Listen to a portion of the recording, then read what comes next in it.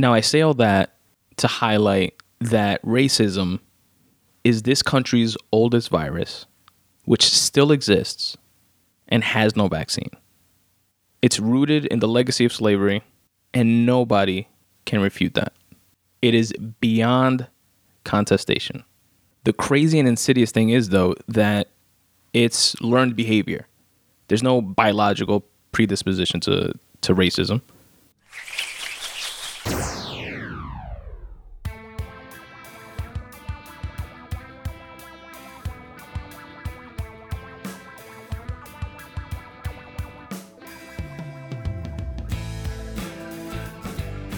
What's up, folks, and welcome to the Spun Today podcast, the podcast that is anchored in writing, but unlimited in scope.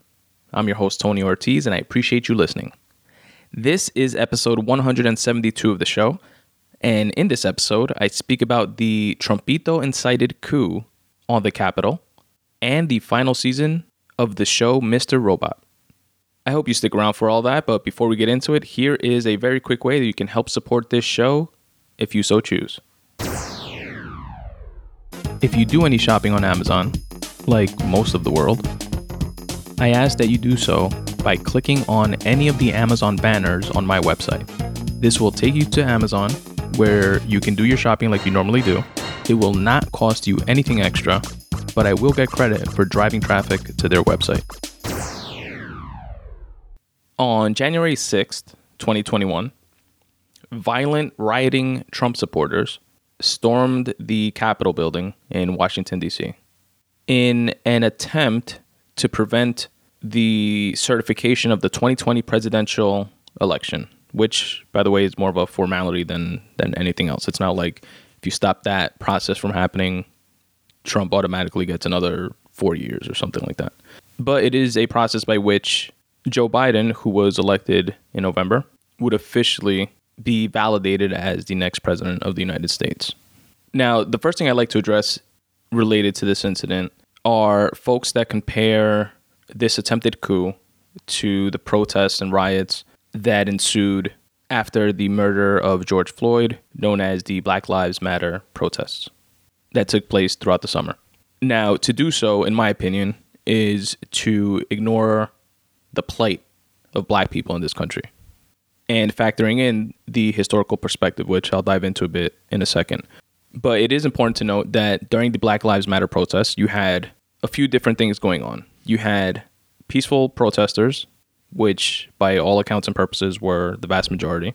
You had rioters, both part of the whole Black Lives Matter protest and also just opportunist rioters, people that just wanted to fuck shit up, that have nothing to do with the movement, but saw an opportunity to like blend in and do what they wanted to do. And then you had a faction of opportunist looters that again saw an opportunity to fuck some shit up and steal some shit. They're all incorrectly, in my opinion, lumped together into this quote unquote Black Lives Matter movement. But that's where I guess the comparison comes in. Then in this attempted coup on the Capitol, you have a few different things going on as well. You have the majority of Trump supporters. Then it's within reason to believe that you also have similar subsections of that group. People that were just there because they're caught up in the hype, people that are just there to fuck shit up, that don't really care about Trump, etc. But for the purposes of this episode and this segment of it, I want to compare the two majorities. On one hand, you have Trump supporters storming a Capitol, not peacefully protesting, which in and of itself is an act of violence, versus the other side, which is a majority of peaceful protesters. Now, these Trump supporters feel, at least my understanding is, that they are fighting for something. They're not just malicious human beings that want to tear down Capitol buildings. They're largely misinformed, in my opinion, folks that were incited to believe that the election was stolen from them, that their voices are not heard, that they are being gamed, that their democracy has been eroded by the other side, and they've been egged on to believe that this type of behavior is what's necessary when their voices are not heard by the President of the United States. Through months and months of that literal type of rhetoric. And to folks that felt that way, I want to give a quick shout out to D.L. Hughley, who said, for the folks that feel unheard as a result of these elections, imagine the people that have felt unheard since the year 1619. Seriously take a second to let the two differences sink in between an election cycle that didn't go your way versus hundreds of years of oppression, both of which bubbled up with culminating moments of, on one side, having a sitting president inciting violence, and on the other side, the murder of George Floyd, that then created these two types of protests that are being compared now.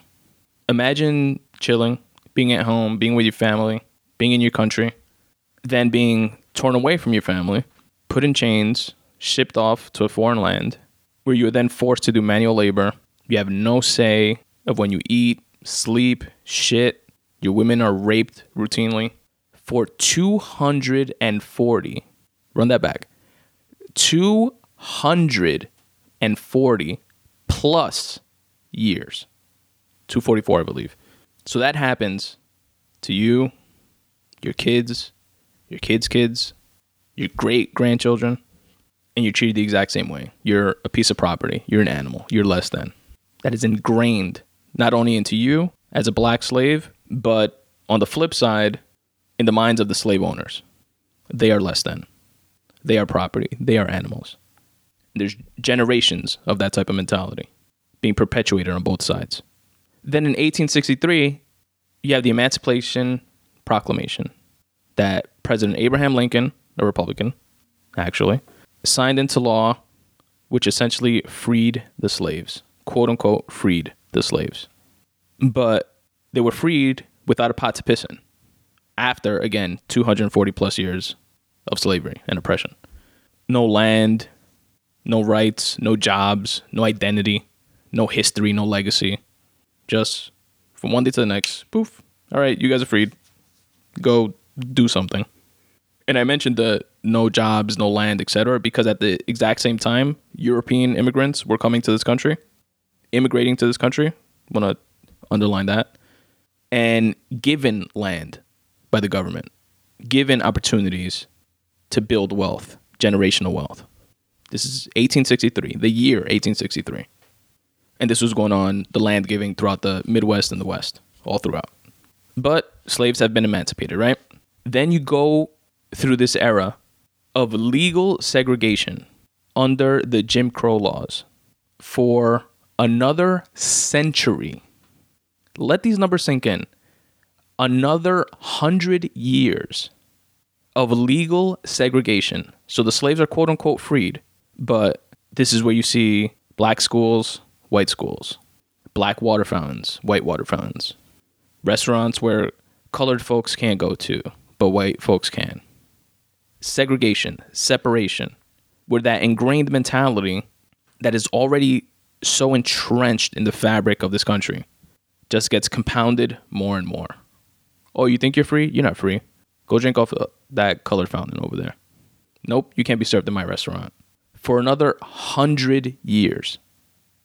And I'm not going to turn this into a full-blown history lesson podcast. I'm not a fucking historian or anything like that by any stretch, but you can go even deeper into the maliciousness of things going on in this time, where deliberate maliciousness, by the way, of where during this time where folks didn't have jobs, didn't have homes, etc., loitering was considered a jailable offense. So if a black guy doesn't have a job, doesn't have a house, he's literally obviously in the street, he can now be incarcerated. And when you're incarcerated, those quote unquote freedoms that you were emancipated with get stripped away. And guess what? Slave labor is okay again. Do you not see the hypocrisy there? But that's a whole other topic. Take a deep dive into that if you'd like. So 240 plus years of literal slavery. Then you're quote unquote freed into another 100 years of legal segregation. And then you're finally, after almost 400 years, considered quote unquote equal. Now I say all that to highlight that racism is this country's oldest virus, which still exists and has no vaccine. It's rooted in the legacy of slavery And nobody can refute that. It is beyond contestation. The crazy and insidious thing is, though, that it's learned behavior. There's no biological predisposition to racism. But I say that to say that as it existed then, it exists today. In most cases, not as blatantly as it did, but it is part of the mentality and actions and reactions of some people today. And some of those people are people in positions of power, people in positions of influence, whether it be within a corporate structure or in the judicial system, lawyers, judges, law enforcement. Again, not saying that all are, just saying that people are people. And people come from different backgrounds and are raised within different cultures, with different thought processes, with different ideas and ideologies, with different influences. And you can see it in our legislature with elected officials. And again, I want to be very clear that I'm not saying that everyone that stormed the Capitol is a racist bigot or that every Trump supporter is, because they're not. Some folks are they just have conservative values. And this happens to be the guy on the conservative ticket that can get some of my things passed that I believe in. Some of my ideologies moved more towards becoming law. So this is the horse that I'm riding on right now. But there are other folks that are racist, that have these racist tendencies, these racist ideologies that inform their decision making, that makes them egg on a following of people that they have listening to them, that spew rhetoric of their elections and their democracy being stolen from them, that their rights are being eroded, and incite riots like and the exact riot that we saw on January 6th. And as a result, people lose their lives. I believe during the Black Lives Matter protests, I think the death count is up to a couple dozen or just shy of that. During this one incident at the Capitol, 5 people died, including, by the way, a police officer or security guard that was just trying to do his job that happened to be a Trump supporter. He got beat by other Trump supporters with a fire extinguisher and then subsequently died at the hospital from those injuries. But if you don't see the difference between 400 years of slavery and oppression culminating in the public murder of George Floyd, which is likely this generation's Emmett Till, versus voters who have been incited and misinformed being upset that their guy didn't win and proceeding to do the actions that we saw on January 6th, then I don't know what to tell you, but I'm definitely not going to argue with you. Because a wise man told me don't argue with fools, because people from a distance can't tell who is who. I'll tell you what, though, I definitely want to see the same energy kept from when Trump pointed out the Statutes and Monuments Act and signed an executive order stating that anybody who defaces any federal land, including statues and monuments, will get a minimum 10-year jail sentence. I want to see that same energy kept. And I am happy that the folks at the FBI has been able to find from like the videos and selfies and shit like that these fucking idiots posted of themselves, which is just like a whole other, even though we saw like different age groups within there, it's just a whole other lens by which you can view this generation poorly, and you know how we quote unquote tell on ourselves and post shit about ourselves for clout basically, and just put everything out there on social media. Like a bunch of these clowns got round up quickly because of that. But yeah, I'm definitely glad they are getting arrested, but I want to see like the follow through with this, and it'll be interesting to see what that actually comes out to be. And, you know, going back to the point where I said like racism doesn't have to be blatant, but you see remnants of it and you see like ripples of it, how certain ideologies like permeate generations. I'll give you an example of that. I know someone that told me once, while the Black Lives Matter protests were beginning to happen, like across different cities and, you know, different states and across the globe really. But while they were like, you know, picking up after a few days and, you know, continuing, like I literally had somebody tell me, but we get it. Why are they still protesting? If they already protested, why can't they just go home? And this is before like police cars were set on fire and the rioting and the looting and shit like that, that some subsets of that group that they devolved to. Yo entre me, I'm like, really, dude? Because nothing has changed. Protesting is not a mechanism by which you hold the protest, do it once, and then subsequent change stems from it. Those protests, those walks, those marches, that don't yield anything year after year after year after year, century after century after century. It's like, that's not how it works. That's why they're not just, quote unquote, going home after a day or two of protesting and after what the entire world witnessed. Imagine being not heard since 1619. I'll give you another example with Colin Kaepernick, who, say what you want to say about him, when he was kneeling in protest of police brutality. In hindsight, if some change actually happened from that peaceful protest, would we have had the George Floyd situation? I don't know. But my point is, that was peaceful protesting. That was actually the way that a white Marine, United States Marine, taught him was the respectful way to peacefully and silently protest during the national anthem, as opposed to sitting, which I believe he was doing beforehand. And then what happens? You get people shitting on him. Why is he doing that? He shouldn't be doing this. It's disrespectful. Make up your fucking minds. What do you want? Peaceful protests? Riots? Nothing? Sit down and shut up? Is that what you want? Come on, dog.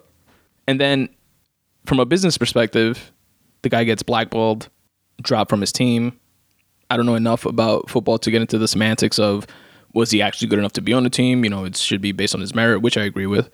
But from everything that I've heard, he would at least be a second stringer, at least. Probably starting on some of the shitty teams.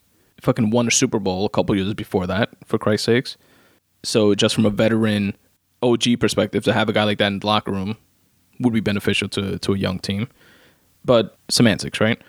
My point with bringing up this example is not just the juxtaposition between people complaining about protests and riots, and then also complaining about silent and peaceful protests, but also to bring up the private business piece of this conversation, which is the NFL is a private organization. They can do whatever the fuck they want with their organization. Just like Facebook, just like Twitter. Those of you that feel that corporations should have the same rights as people and elect officials, congressmen and women, senators, presidents that are all for deregulation's sake, this is what you get. Hashtag Citizens United. Companies, corporations are literally mandated to increase shareholder returns quarter after quarter after quarter. They will, of course, do. It's their fiduciary responsibility to do what's in their best financial interest. If their base of supporters, meaning a corporation, their customers, their financing, the pool of money coming their way is coming mainly from a conservative bend, and you have a black dude kneeling in protest and people don't really get the nuances of it, but just kind of blanket that into that's disrespectful to the country, that's a bad look from a corporate perspective. So let's do away with that guy. Go where the money's at. Then you have companies seeing the money play from the other side. Nike, let's put a cap on some merch and sell it. There's an untapped resource there. Will be looked at as the quote-unquote good guys. This pool of potential customers is growing. Which leads me to the whole discussion on social media banning Trump.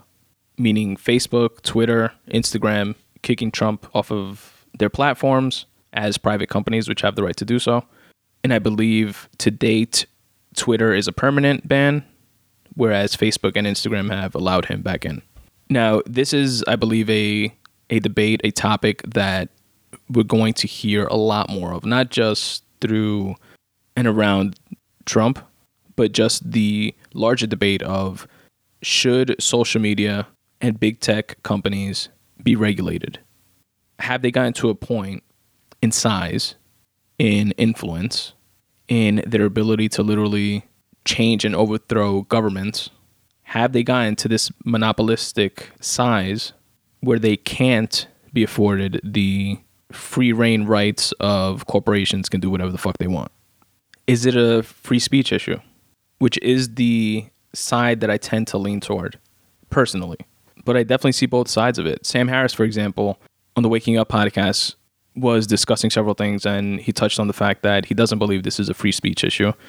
And he stated about Trump that Trump has violated Twitter's terms of service for years, including threatening nuclear war, attacking private citizens, knowing that millions of his rabid followers would dox them, seek them out, possibly do harm. he knowingly spread misinformation. And as Sam Harris pointed out, people have gotten kicked off of Twitter every single day for far less. And then to folks that say, yeah, but you have China's Communist Party has an official Twitter page or something like that. And Sam Harris says, yeah, they should be fucking kicked off too. All valid points by someone whose opinion I highly respect. But I can't help it be weary of where is that line drawn? Who's doing the deciding? Who are the decision makers here in terms of who gets blocked and banned and kicked off and is essentially silenced? It's a really slippery slope, and hence the crux of the debate, right? Because think of things like, for example, flat earthers, people who believe the earth is flat. To me, flat earth is like the gateway idea to retardation. But should those folks not be able to talk or express their misinformed ideas? I don't know. Maybe they should be able to. And the way to correct for those types of ideas are with good ideas and knowledge and science and facts. But then on the flip side of that, you have folks like the president that use it to incite violence, use it as a tool to spread misinformation. You have companies, literal companies. I believe one that journalist Renee DiResta covered was called the Internet Research Agency. I believe I have that correct. But it's something like that. And it's like literally like a corporate 9-to-5 gig in Russia that's a troll farm. And their job is to clock in, clock out, and spend the whole day on Facebook, creating Trump groups, creating Hillary groups, creating and sowing disinformation and misinformation to the point that they literally go into pro-Trump pages and then go into anti-Trump pages and put forward suggestions for meeting up in real life, not just on Facebook, and having like a protest or a riot. And then they also organize an opposite party protest or riot, or let's say, for the sake of argument, a BLM protest or riot literally across the street, so that these two groups show up at the same exact time and you cause chaos. Like there's people who's literally right now as I speak, that's what they're doing right now. That's their work. And that's fucked up. I see the need to not have that, but at what cost? It's a really interesting debate. I know I've killed this quote to death, but I'm reminded of Benjamin Franklin's quote of, "He who gives up freedom for safety deserves neither." And to Sam Harris's point, people are removed from social media every day. The comedian Lil Duval, he puts up like posts and like funny shit, and he's blocked and kicked off all the time. I think he's on his like third or fourth Instagram account now. There was a show, a popular podcast actually, that was an Australian conspiracy theory podcast from a guy named Pete Evans. Spotify removed his show, and he was removed from Facebook like a year ago. Like shit happens all the time, but clearly not enough, right? My brother sent me a 60 minutes piece of people being outed and doxxed, just like by like conspiracy theorists. And there was a case with the whole Sandy Hook massacre where there's this conspiracy theory that it was really a false flag and it never happened. And the parents who lost their child are being like harassed and terrorized every day by these fucking whack jobs. And they have no recourse really, like what do you do? And my fix to that, which is not obviously a panacea, this is a very fractured issue, but a step in the right direction, I believe, would be that do away with the anonymity online. I guarantee you that 95% or more of the people online, and that's a very scientific figure that I just pulled out my ass, but I guarantee you, like the tough talk and the bullshit and the rhetoric and stuff like that these people spew online, and they have like an avatar of like an egg on Facebook or a picture of something else, I guarantee you will see a huge drop in that if people had the ability to know who the fuck you really are. And I don't mean, putting someone's name and address and phone number, obviously that has its own like dangers and shit like that, like publicly for everybody to see. I just mean for like from the perspective of like Twitter, for example, they have verified accounts, right? You can't just say that you're Tom Hanks. Tom Hanks has to go through a process to be verified as, okay, this is the real Tom Hanks. Make everybody go through a similar process by which, they can use screen names or whatever the fuck they want, but their actual names, known address, some sort of identification to who they actually are Twitter, Facebook, these big tech companies have on the back end and are mandated to hand over to the authorities when and if there's a situation where that person ensues a riot or doxes someone or is harassing someone. Because now somebody on the receiving end of that, they don't have the recourse to go after that person or go after the social media company. And I get the argument from the side of the social media company of, we can't control everybody on here. We created this platform. We kick people off every day, but we can't, people fall through the cracks. And we can't be sued by everybody that gets their feeling hurt online. Because if we did, then we wouldn't exist. So it's like a catch-22, right? But I also want to point out on the flip side of all this, something Andrew Schultz and Charlemagne were saying on the Brilliant Idiots podcast, which is the hypocrisy of these big social media tech platforms on now banning Trump after he clearly violated the terms of service for years. And now, a couple weeks before he's out of office, then kick him out. After making buku bucks on him and his content and his followers and shit like that. And then back to Sam Harris, he thinks that Facebook should be definitely broken up, similar to how Monopoly is broken up, and agrees to regulation for social media companies, and maybe they should be treated more like utilities or telecom companies. Before we get there, though, I think this undoing the whole anonymity thing could help, and where people know that their actions will be privy to the possibility of legal action. And then for those situations where the social media platform fucks up and doesn't kick somebody off in time before they do some shit that truly affects someone else, then they're held liable as well. I don't know, just food for thought. And the last point that I'll bring up related to Sam Harris's Waking Up podcast, which I thought was interesting, was related to the polarization problem that we have between the left and the right. He points out how you can have cancer and heart disease at the same time. These aren't like mutually exclusive problems. They're issues that have different symptoms and different sources. And he warns against the left harping on the idea that if this was black and brown people storming the Capitol, things would have been a lot different. A lot of more people would have died.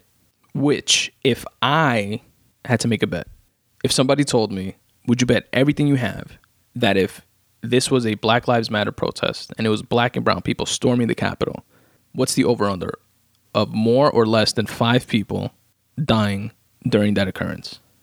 I would go all in and say more. I'd take the over every day. But his point, which I agree with, is that it's become this like talking point where Biden, Kamala, the Obamas, all the left-leaning talking heads are saying the same thing. And then the conversation goes to that point, that singular point of if it was black and brown people, they would have been treated differently. To me, I think, of course, but I see his point of then this entire situation only becomes about that. It doesn't become about the bigger issue. Because now it becomes a whole conversation of, oh, now the Democrats are hypocrites, and now they have a problem with rioting. Now they have a problem with protesting and stuff like that. Because folks like Biden and Kamala, which although they did condone those actions when they were happening, as most of them, Democrats and left-leaning folks did, they didn't do so enough, which I could definitely see that argument. Then the last thing that Harris points out is to a bigger issue that now Putin and Xi Jinping from China, Putin from Russia, can now show their constituents, their country, see, democracy doesn't work. Look, these fucking clowns over there, storming the Capitol, protesting the streets, black versus white. Look at that. That doesn't work. That's democracy. You guys want that here? That's dangerous. Especially now that we are in a geopolitical, global economy type of situation. We're not the, big swinging dicks anymore. The playing field is being leveled. Did you guys hear about Jack Ma, by the way? Slightly off topic, but to the point of the dangers of having the ideologies of a country like China being exacerbated throughout the globe. Jack Ma, billionaire, creator and founder of Alibaba, gave some speech, some statement around slightly criticizing, but like a veiled criticism of China and its economy. Not only one of the richest men in China, multi-billionaire, one of the richest people on the planet. After those statements, homeboy disappeared. Nobody has seen him since. There's some ideas that maybe, he's in hiding because, he said something that he shouldn't have said. But one of the richest, most influential people on the planet saying a slight criticism of his country either got disappeared or took it upon himself to disappear himself. And you have the leaders of that country, Xi Jinping, gaining points for their ideologies and that type of mentality that makes it so that people have to be silenced because of the divisive, divide and conquer approach that we take within our country. And by we, I mean our culture, our politics, our social interactions, all of it. Now, one positive thing that I'll say in closing from the past 4 years is that Trumpito has been so polarizing that so many more people have come into the political process, whether it be voting for the first time or just paying attention more to politics because he was so polarizing. And we see that with just voter turnout in general. Trump got the most votes ever by any sitting president ever in history. Biden got the most votes ever by any presidential candidate in history. I think that's a good thing. I think that's a positive.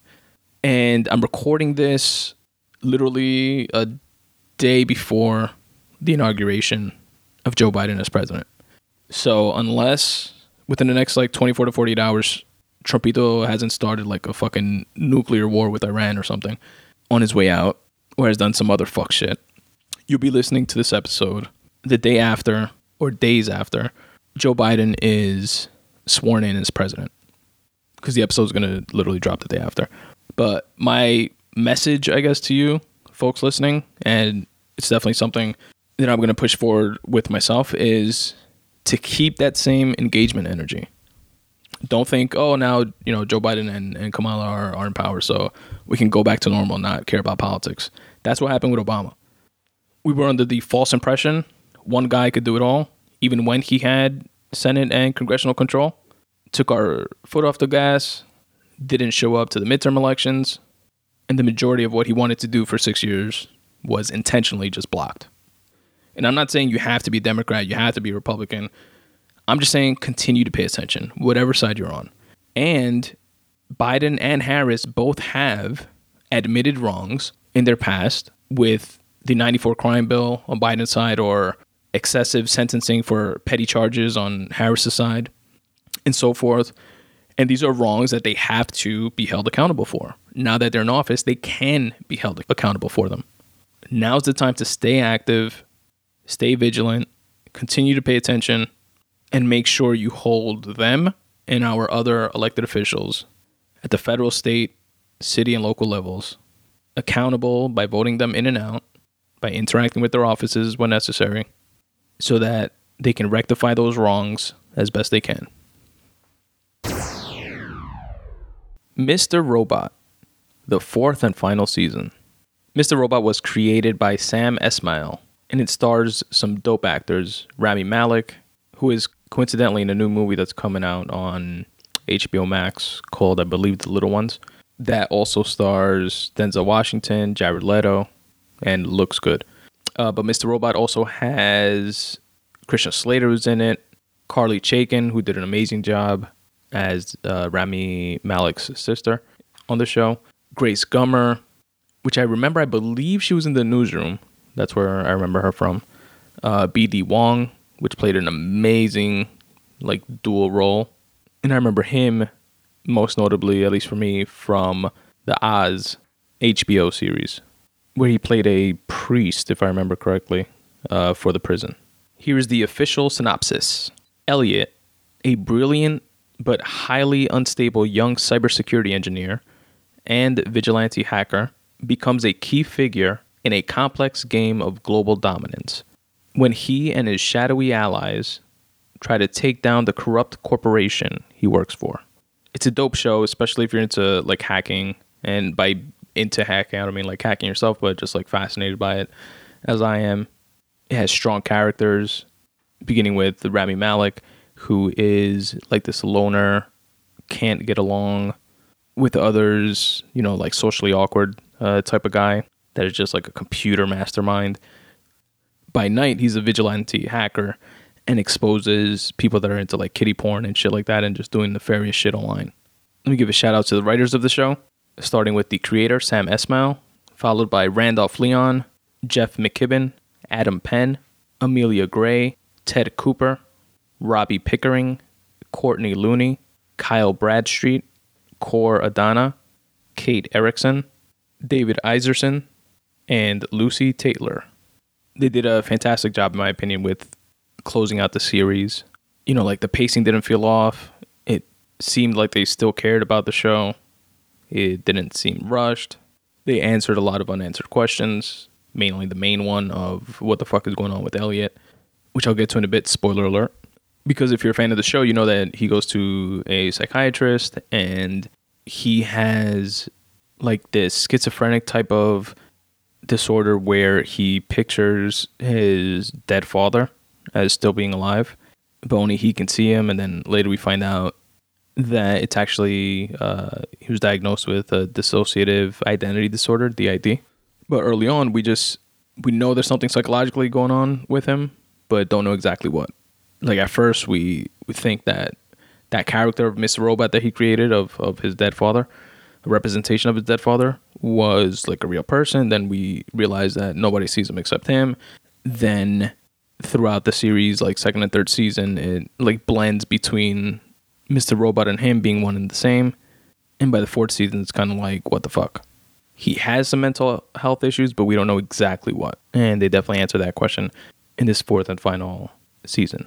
I also appreciated that they had a lot of flashback scenes, and they gave the background story or took a deeper dive into the background story and history of certain characters, like White Rose's character played by B.D. Wong, for example, who plays I don't think you could label as transgender. Maybe gender fluid would be the proper term to use, because he switches back and forth between being a man and being a woman, you know, being dressed as a woman, you know, speaking as a woman, going by the name of White Rose, and running his underground, the Dark Army, which is like this underground hacker group. And then by day as a businessman and head of an enterprise of the wealthiest and most powerful men in the world. And we get to see how White Rose became White Rose. He was in love with another guy back in the day when he was younger, and the guy was being forced to, you know, marry a girl because it wasn't, you know, safe for either one of them to be out. And on his wedding day, the boyfriend / lover is in a room, and they're contemplating, you know, running away together and stuff like that. And they're in a room during the wedding reception that's going on. And he says he can't live that way and winds up slitting his own throat. And as he does so, his blood splatters all over these white roses that are there in the room, hence the name White Rose. And then from there on out, White Rose's character, who is in this like powerful position in government, leverages that and, you know, goes forward and honors the memory of her partner by, you know, pursuing to dress like a woman and stuff like that, and is like hell bent on this idea that you kind of get trickles of throughout the whole series of if she thinks she can build a time machine or go into this alternate reality or undo the past and make it so that she can be with her partner again. It's like something along those lines, but kept like covert. Then Angela in this season, which is the like love interest of Elliot's, winds up dying, getting killed towards the beginning of the series. I think it was like the first or second episode. And her, we know now, father, which is the CEO of E-Corp, the company that Elliot works for, kind of sort of looked the other way and let it happen. And the father is one of these people that's like in bed with White Rose's organization, which again is this like group of rich and powerful folks that really run the world. And that was like a, you know, powerful, dark thing that happened. Elliot's character, in my opinion, as these things are going on throughout the series, you see his character unravel more and more.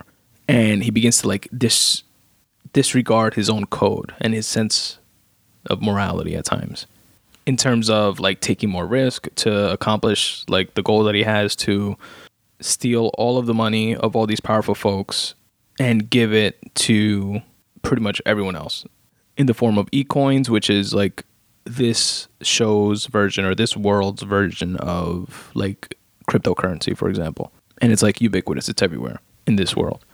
But to that end, he gets like sloppy along the way is what I'm getting at. And there's actually this very suspenseful episode where he's like running a hack that's like central to this like bigger plan idea in a building known as a virtual realty. And then he, to save his sister who's helping him out on this, winds up darting out of the building after completing the task at hand, but almost getting caught by the security in the building. But by that point, the security had already called the cops. So it was either get arrested or try this. And he darted out of the building, and it ensued in like a foot race, followed by, the cops getting in cars and calling backup and stuff like that, and just like chasing him throughout the city. And that was a super suspenseful episode. I thought it was like really, really well done. Oh, there was this other character called Vera, played by Elliot Villar. And his character was dope. He was like in earlier seasons and then wound up like popping back up in this one. He has a couple of dope scenes with Elliot that are just like intense and captivating. Like he's a really captivating actor. And he like drew you in when he was having like these dialogues and like long monologues in a couple of episodes, with a dope story that he tells about a bully growing up and how the bully wound up getting like dealt with, and he was the guy that dealt with the bully, or he was actually the bully, I forget which. And Mr. Robot winds up calling him Dominican Psycho, which I thought was pretty cool. Shout out Dominicans. But it was like a play on like American Psycho and the fact that he was a Dominican drug dealer on the show. And we see like the ending of a lot of different character arcs. For example, Tyrell Wellick's character, which was a key character throughout the series, he winds up leaving himself for dead by choice in a selfless act to allow Elliot to continue, which is very against what we would expect from Tyrell Wellick, who to this point was always just like a selfish character. You have a sick breakthrough in a forced psychiatry session that, Vera winds up kidnapping Elliot's psychologist, and then Elliot, and like forces them to have a session because he wants to get some information out of Elliot to see like what angle he can use to have something over on Elliot and then force Elliot to work for him to some capacity. In this forced session, it comes out that Elliot was really molested by his father when he was younger, and that's why he's so hell-bent on being this vigilante hacker that outs people that are into like kiddie porn. And that definitely explained a lot, but was also an extremely intense scene. Like that was like a jaw-dropping type of scene for me. They introduced this character that's part of the Dark Army in this season, working for White Rose's underground organization. And she's like a taxidermist. And she is a creepy, sadistic bitch. Her name is Janice, and she was played by Ashley Atkinson. And she like befriended the mother of Dom, the FBI agent that was recruited last season and like forced to work for the Dark Army. But she's kind of sent to like make sure she keeps Dom in line because she's like bordering on trying to out the Dark Army. And that relationship finally ended with Dom and Darlene, Elliot's sister, being held by this taxidermist lady and a couple of goons to try to locate Elliot's location, try to find Elliot's location. And if not, they're, going to kill him. And the taxidermist lady stabs Dom in the chest while, she's tied up and everything. So she's like wheezing on the floor. And, she's very calmly explaining, she has about 24 minutes or something like that to live. That wheezing sound is the sound of her lungs collapsing, but she can live off the other one for X amount of time, blah, blah, blah, blah. Trying to coerce Darlene to give up the location of her brother. And then Dom is able to, in a very badass move, yank the knife out of her chest, even though she knows that'll just like speed up and exacerbate her inability to breathe, if she doesn't get medical attention like ASAP. After that, she like uses it to, I believe, cut the taxidermist's, one of the guys is like Achilles, and he falls to the ground. Then she's able to grab his gun, and she like shoots the lady dead in the head and kills the other two guys. And then they call an ambulance, etc. So it was like a badass way to get out of that scene and save herself and Darlene. What else? Another character we see White Rose lose control towards the end of the season. Someone that is so obsessed with time and controlling time and in control of everything throughout the entire series. She completely loses it, or he rather, because he was like dressed as a guy at this point, and had a meeting with the E Corp CEO, aka Angela's father, who by this point was in cahoots with Elliot to overthrow White Rose and like her plans and her ideas and shit. But he wasn't aware that Elliot was planning to also steal all the money, etc., and redistribute it to everyone else. But White Rose completely loses it, and as they're leaving a meeting, winds up shooting him in public. There weren't that many people around, obviously, but, you know, because it was nighttime, but it wasn't public on the stairs of a building. So we see that character arc of a character that's like always in control take a complete 180. There's a few cameos throughout the series, but definitely in this season of New York 1. So shout out to them. I watch them like almost every morning. It's for those of you outside of New York and that maybe actually don't have Spectrum cable because it's specific to Spectrum. New York 1 is like channel 1, and it's like the all-day news channel. So that was pretty cool to see. Then there's a really interesting scene where White Rose and Elliot sit to talk. They meet for the second time ever throughout the series, and each sees the other as the one that wants to destroy the world, while each sees themselves as the one who wants to save the world, which is very ironic, and like the juxtaposition between the two characters, and just that interesting dynamic of, you know, hero and villain. Like the villain doesn't see him or herself as the villain, they see themselves as the hero. They just have a different purpose, and vice versa. The hero doesn't see themselves as the villain, they see themselves as the hero, even though from the other person's perspective, the other person is the villain or the hero.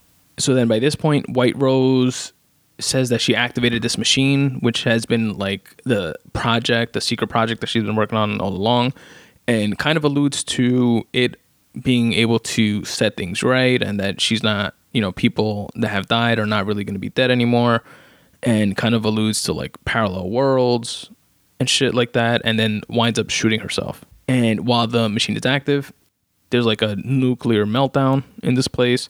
Then all goes dark, but Elliot like comes to. And then things like switch up without real explanation.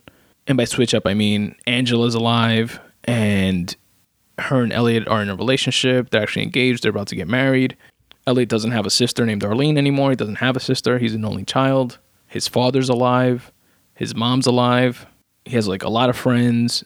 E Corp, where he used to work, is actually now F Corp. White Rose is alive, and she's like this philanthropist. Elliot is, instead of an employee, he is the CEO of a company named Allsafe. The guy Tyrell Wellick, who's the CFO and tapped to become the CEO of E Corp, is now the head of F Corp. And it's like a parallel universe, a parallel reality. And Elliot is like, what the fuck is going on? But at the same time, he's like, wait, did White Rose actually build some sort of fucking machine that created this new reality? And it's like almost as if everything negative in his life from before turned positive. And everything positive, like the only real positive thing that he had in his life, which was Darlene, his sister that always stood by his side, she wasn't in his life anymore. And, you know, then Mr. Robot, that like split personality, comes back and he's telling him, you know, he's seeing that he's getting into this world and you know, he's going to marry Angela in a day or two. And he's just like kind of sort of going with the flow because things are so good. And Mr. Robot like reminds him, he's like, yo, this isn't your life. This isn't your world. What are you doing? And, you know, he's in his apartment, but then another Elliot shows up, like another one of himself. And he looks at him like, who the fuck are you? And why do you look like me? And like, he winds up like knocking him out and stuff like that and trying to like steal his identity or just play it off like he is the Elliot of this, you know, timeline. And actually, before he knocks him out, he like sits down with him and like speaks to him and finds out that Elliot, the new one that just walked in, he says that when he's bored, he creates people in his mind. Like he makes drawings and he like creates different characters in his mind. One of which was eerily similar to the Elliot that we've been following throughout this entire series. Then our Elliot, the one that we've been following, winds up knocking out and killing the other Elliot, which plays to the point I made earlier of him no longer really having like a moral compass. And from his perspective, then, you know, things are going to be great after that. You know, he has his family back, minus his sister. He has the love of his life back. He has this perfect cookie cutter world where he's the CEO of a company and everything is going great. And he's somehow wound up in this parallel reality through that machine that White Rose created. But then from this point forward, then what is really going on begins to reveal itself. And it's a really interesting, dope twist that Sam Esmail went with. And it's that our Elliot, the one that we've been following throughout this entire series, wasn't the real one. The real Elliot is the one with that like cookie cutter life and that walked in and was like, who the hell are you? And that confessed that he kind of like makes people up in his mind and stuff like that. And that Elliot has this like mental health issue, where the Elliot that we're watching is one of the personalities that he actually has made up in his mind. And Mr. Robot is another one. And then we find out that there's two other ones. His mother, one played by his mother, and then one played by his younger self, which kind of have like recurring kind of like flashbacks throughout the series. But each of these personalities are figments of his own imagination. We as the viewers were just watching through the lens of one of those split personalities, which is super interesting. And as like a version of his therapist, Krista, breaks it down to him in the show, he has this dissociative personality disorder, and he created Mr. Robot as like this protector type character. And the Elliot that we follow throughout the series, as well as the young Elliot and the mom, and we realized then that we never really knew the real Elliot. But that Elliot that we knew thought he was the real Elliot. And then we see him have like this quick arc of having to become okay with that. And then coming to the realization that he is okay with being one part of these like four split personality, dissociative personalities that make up the real Elliot, which then allows that real Elliot to be stable and move forward with his life. It's kind of a bit of a mindfuck. But yeah, man, it's a good show. I really enjoyed it. If you think that sounds like something you'd be interested in, obviously feel free to check it out.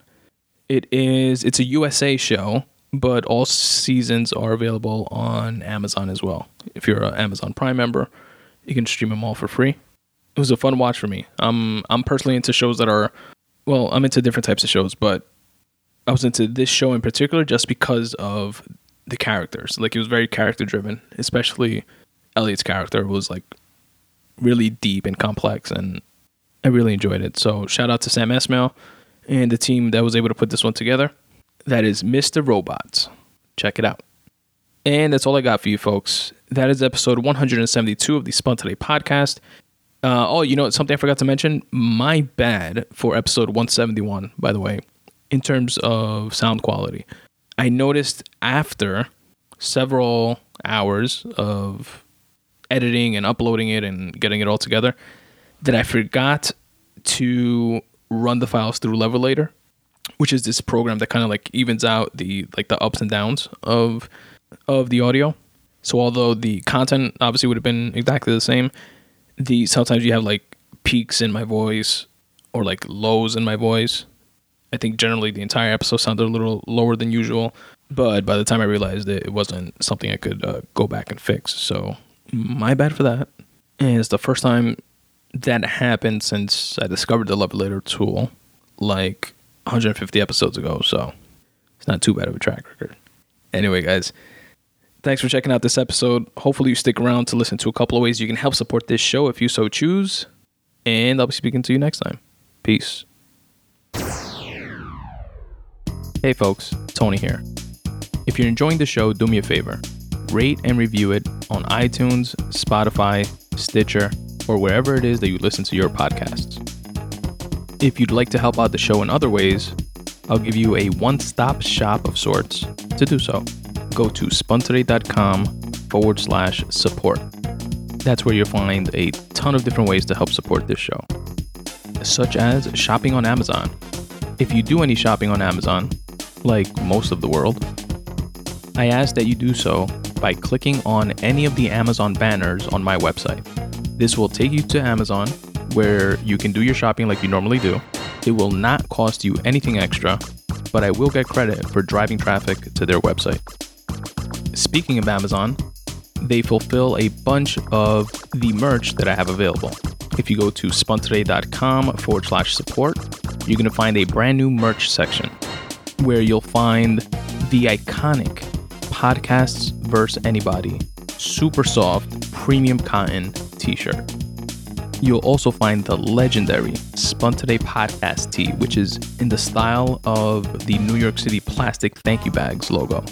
For my fellow Dominicans out there, I have a dope Dominican Escudo t-shirt.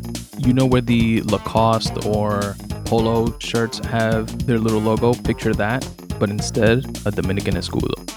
All available now in a variety of different colors for men and women in all sizes. In the Spun Today merch section, which again is at spuntoday.com/support, you'll also find a bunch of other t-shirt designs, long sleeve t-shirts, short sleeve t-shirts, color changing coffee mugs, and much, much more. Check out all the merch at spuntoday.com/support. All of my short stories can be found at spuntoday.com/short stories. The free writing pieces that I read, share, and review during the free writing session episodes of this show can be found at spuntoday.com/free writing. There you can read all the pieces that made the podcast as well as tons and tons of others. My books are available in any digital format of your choice, whether it's Kindle, Apple's iBooks, Kobo, you name it. They're also available in paperback. You can check them out at spuntoday.com/books. My debut novel, Fractal, is a sci-fi time travel story of a group of righteous travelers that attempt to right the wrongs of the injustices of the past. My nonfiction, Make Way for You, is a collection of tips for getting out of your own way. So if you need some motivation, inspiration, and a good old-fashioned kick in the ass, that'll be the read for you. Again, go to spuntoday.com/books or search for those titles on Amazon. Another great and free way that you can help support this show is by subscribing to my newsletter by going to spuntoday.com/subscribe. You'll get a photo, podcast, video, quote, and word of the week every single Monday at noon. What else do you have to look forward to on a Monday? Plus, you'll be the first to know whenever I publish a new book. And if for whatever reason you choose to, you can unsubscribe at any time. Go to spuntoday.com/subscribe, drop in your email address, and you'll get the very next one. At spuntoday.com/support, you'll also find links to my Patreon, Ko-fi, and PayPal donation pages. Patreon and Ko-fi allow you to make recurring donations per episode, and you even get some bonus content for doing so. PayPal allows you to make a one-time donation to the show. For my fellow writers and creatives out there, a really cool way for you to be featured on this show is to respond to my 5-question Spun Today questionnaire. I'll read your responses on a future episode of the show and share them with the Spun Today community. Think about it. If your responses could potentially spark inspiration in someone else, why not share that? To do so, go to spuntoday.com/questionnaire. Don't forget to follow me on Twitter and Instagram at Spun Today on both those platforms. Check out and like the Spun Today Facebook page at facebook.com/Spun Today. I'd really appreciate it if you subscribe to the Spun Today YouTube page. Just search for Spun Today on YouTube or click on any of the YouTube icons on my website. There, you'll not only get the full versions of this podcast, but you'll also get bonus content like shortened episode clips and much, much more. And as always, folks, substitute the mysticism with hard work and start taking steps in the general direction of your dreams. Thanks for listening.